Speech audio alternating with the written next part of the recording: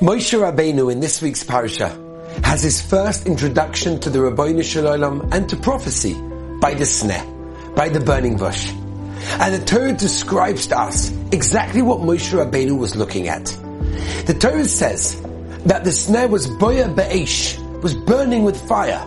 V'hasneh einenu uchal, that the actual branches of the bush were just not being consumed. Moshe Rabbeinu looked in astonishment. What's happening? What am I seeing? What's the message? Says the Slonim Rebbe in the Nesiv Shalom, an amazing idea.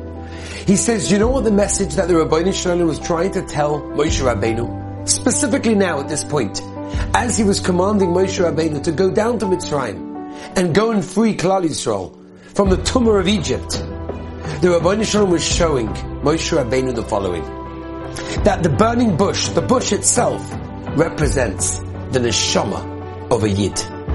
And the fire that was burning that bush is the tumah of Mitzrayim, the tumah of the outside world.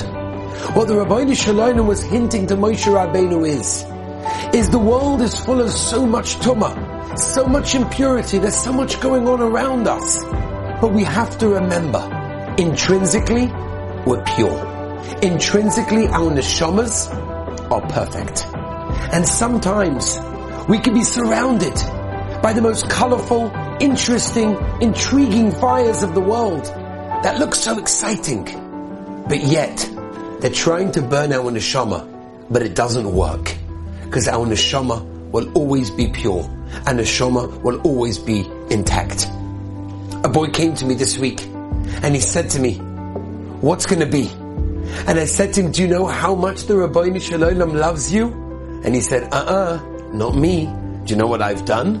And I said, the Ribbono Shel Olam still does.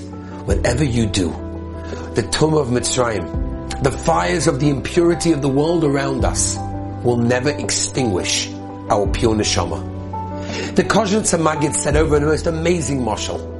He said there was a top-class carpenter that produced a work of art, an exquisite piece of woodwork, and somebody bought it for millions of dollars in order to display his diamonds and all of his beautiful watches and jewelry and silver pieces. And he had it for a number of years until he lost all of his money. The bank took it away from him, and eventually it got sold, and it got moved, and then it got sold again. And by the time it was finished, it actually ended up in a shoemaker's storefront, actually showing shoelaces. This carpenter was once walking in the street 25 years later after he produced that piece, and his shoelace snapped. And he asked someone, tell me, where can I get a new shoelace?